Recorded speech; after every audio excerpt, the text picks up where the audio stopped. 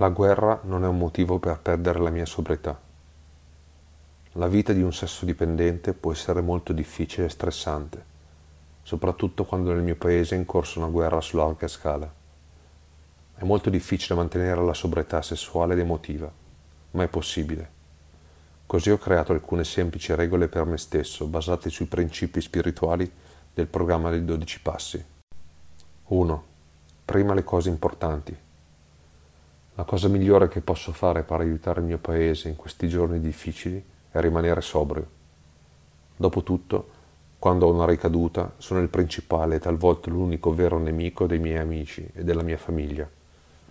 La guerra, la pandemia, persino la fine del mondo, non sono una scusa per smettere di seguire il programma e di agire. Anche se dovessi morire oggi, vorrei essere sobrio. In realtà, ogni dipendente passa attraverso la propria Pearl Harbor e perde la propria guerra, trasformando la vita in un disastro. Ora devo mettere la mia purezza come priorità per sopravvivere. Questa chiarezza è il risultato del rapporto con il mio potere superiore che mi aiuta a raggiungere la vittoria.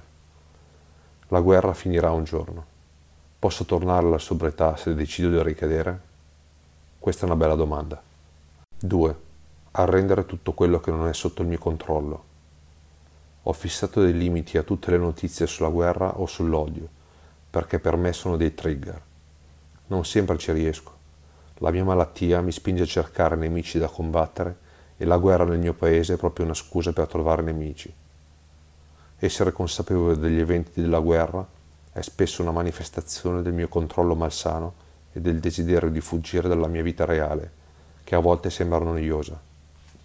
Se fossi un generale, un politico o almeno una vittima della guerra, mi sentirei un eroe. La mia malattia vuole che io abbia un ruolo importante e drammatico nella guerra. Quindi per me sapere e pensare meno significa essere più attivo e utile per gli altri. Eppure a volte mi sembra rispettoso nei confronti della mia gente e del mio paese non interessarmi al loro destino. Poi mi viene in mente il punto 1 e mi ricordo che sono solo una persona normale, spiritualmente malata, che è sobria solo per la grazia di Dio. 3. Ricordare costantemente chi sono e di cosa sono capace. Essere onesto con me stesso è molto difficile, ma è questo che i passi mi stanno insegnando. Quando vengo a conoscenza di omicidi e crimini di guerra, vorrei provare risentimento e giudicare, ma il confronto con gli altri non è altro che un'alienazione dalla verità su di me e il desiderio di apparire buono ai miei occhi. Le azioni e le atrocità degli altri in realtà mostrano solo ciò di cui io stesso sono capace senza Dio e la sua guida.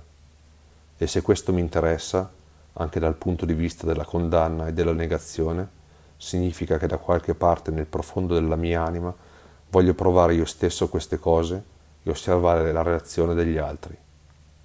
Sono un sessodipendente e se ci sono di mezzo la lussuria e il sesso, non sarò in grado di fermarmi davanti a nessun limite e divieto se Dio non mi ferma.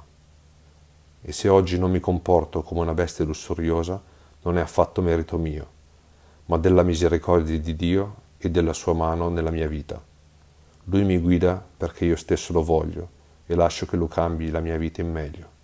4. Chiamare i miei sentimenti con il loro nome.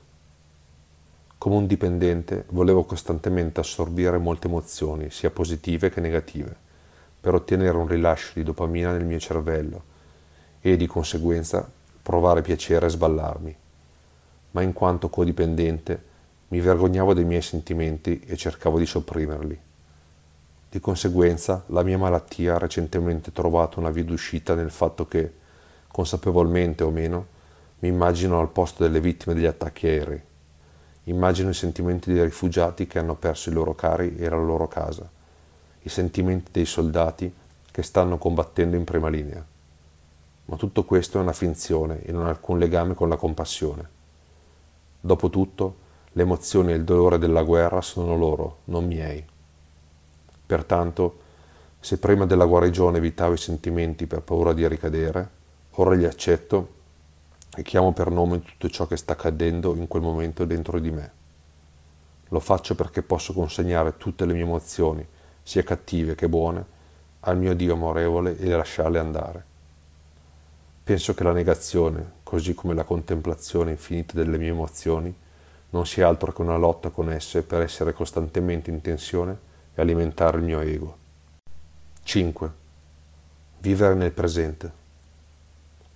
La guerra mi ha insegnato molto bene ad apprezzare l'oggi, perché il domani potrebbe non arrivare. E il programma mostra come farlo nella pratica. Onestamente, non so quale sia la volontà di Dio per il mio paese e se domani ci sarà la pace o se la guerra continuerà a lungo.